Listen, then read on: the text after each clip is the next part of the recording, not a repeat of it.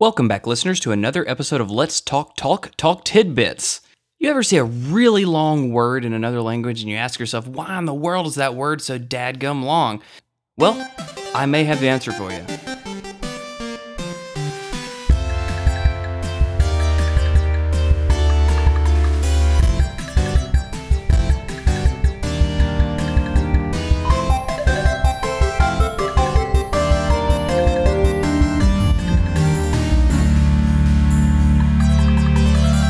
Listeners, today we're going to be talking about agglutinative languages. And I know you're asking yourself, what is an agglutinative language? Well, I'm here to tell you.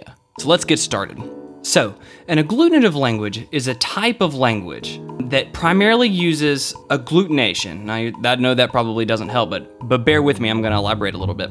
So, an agglutination describes when words may contain different pieces of morphology that determine their meaning, but of those pieces of morphology, including things like stems and affixes, remain unchanged after they're joined together. That sort of creates a generally more easy to decide word meaning compared to languages like English, which are actually called fusional languages. So there are a lot of agglutinative languages or languages that have agglutinative properties. Swahili and Turkish are really popular ones that are sort of obvious when you look at those. Let me give you an example. So in English, where we might say something like, I like it. In Swahili, it would sound like ninakupenda. Now this looks like one word when written out, and that's because Swahili has agglutinative properties. It's an agglutinative language. To break it down, ni would be like the pronoun I, like first person singular I.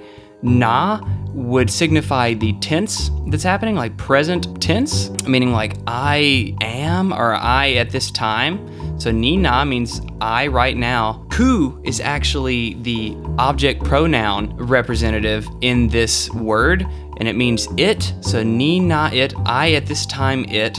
And then penda is the verb stem. So all Swahili words just sort of have these verb stems, and then you attach a bunch of really cool like Lego pieces to it to make it mean something like a sentence, but it looks like a word. So ni na ku penda would mean I at this time like it, except the ku comes before the verb, which so it'd be like literally it would gloss to something like I at this time it like. So ni na ku penda, I like it.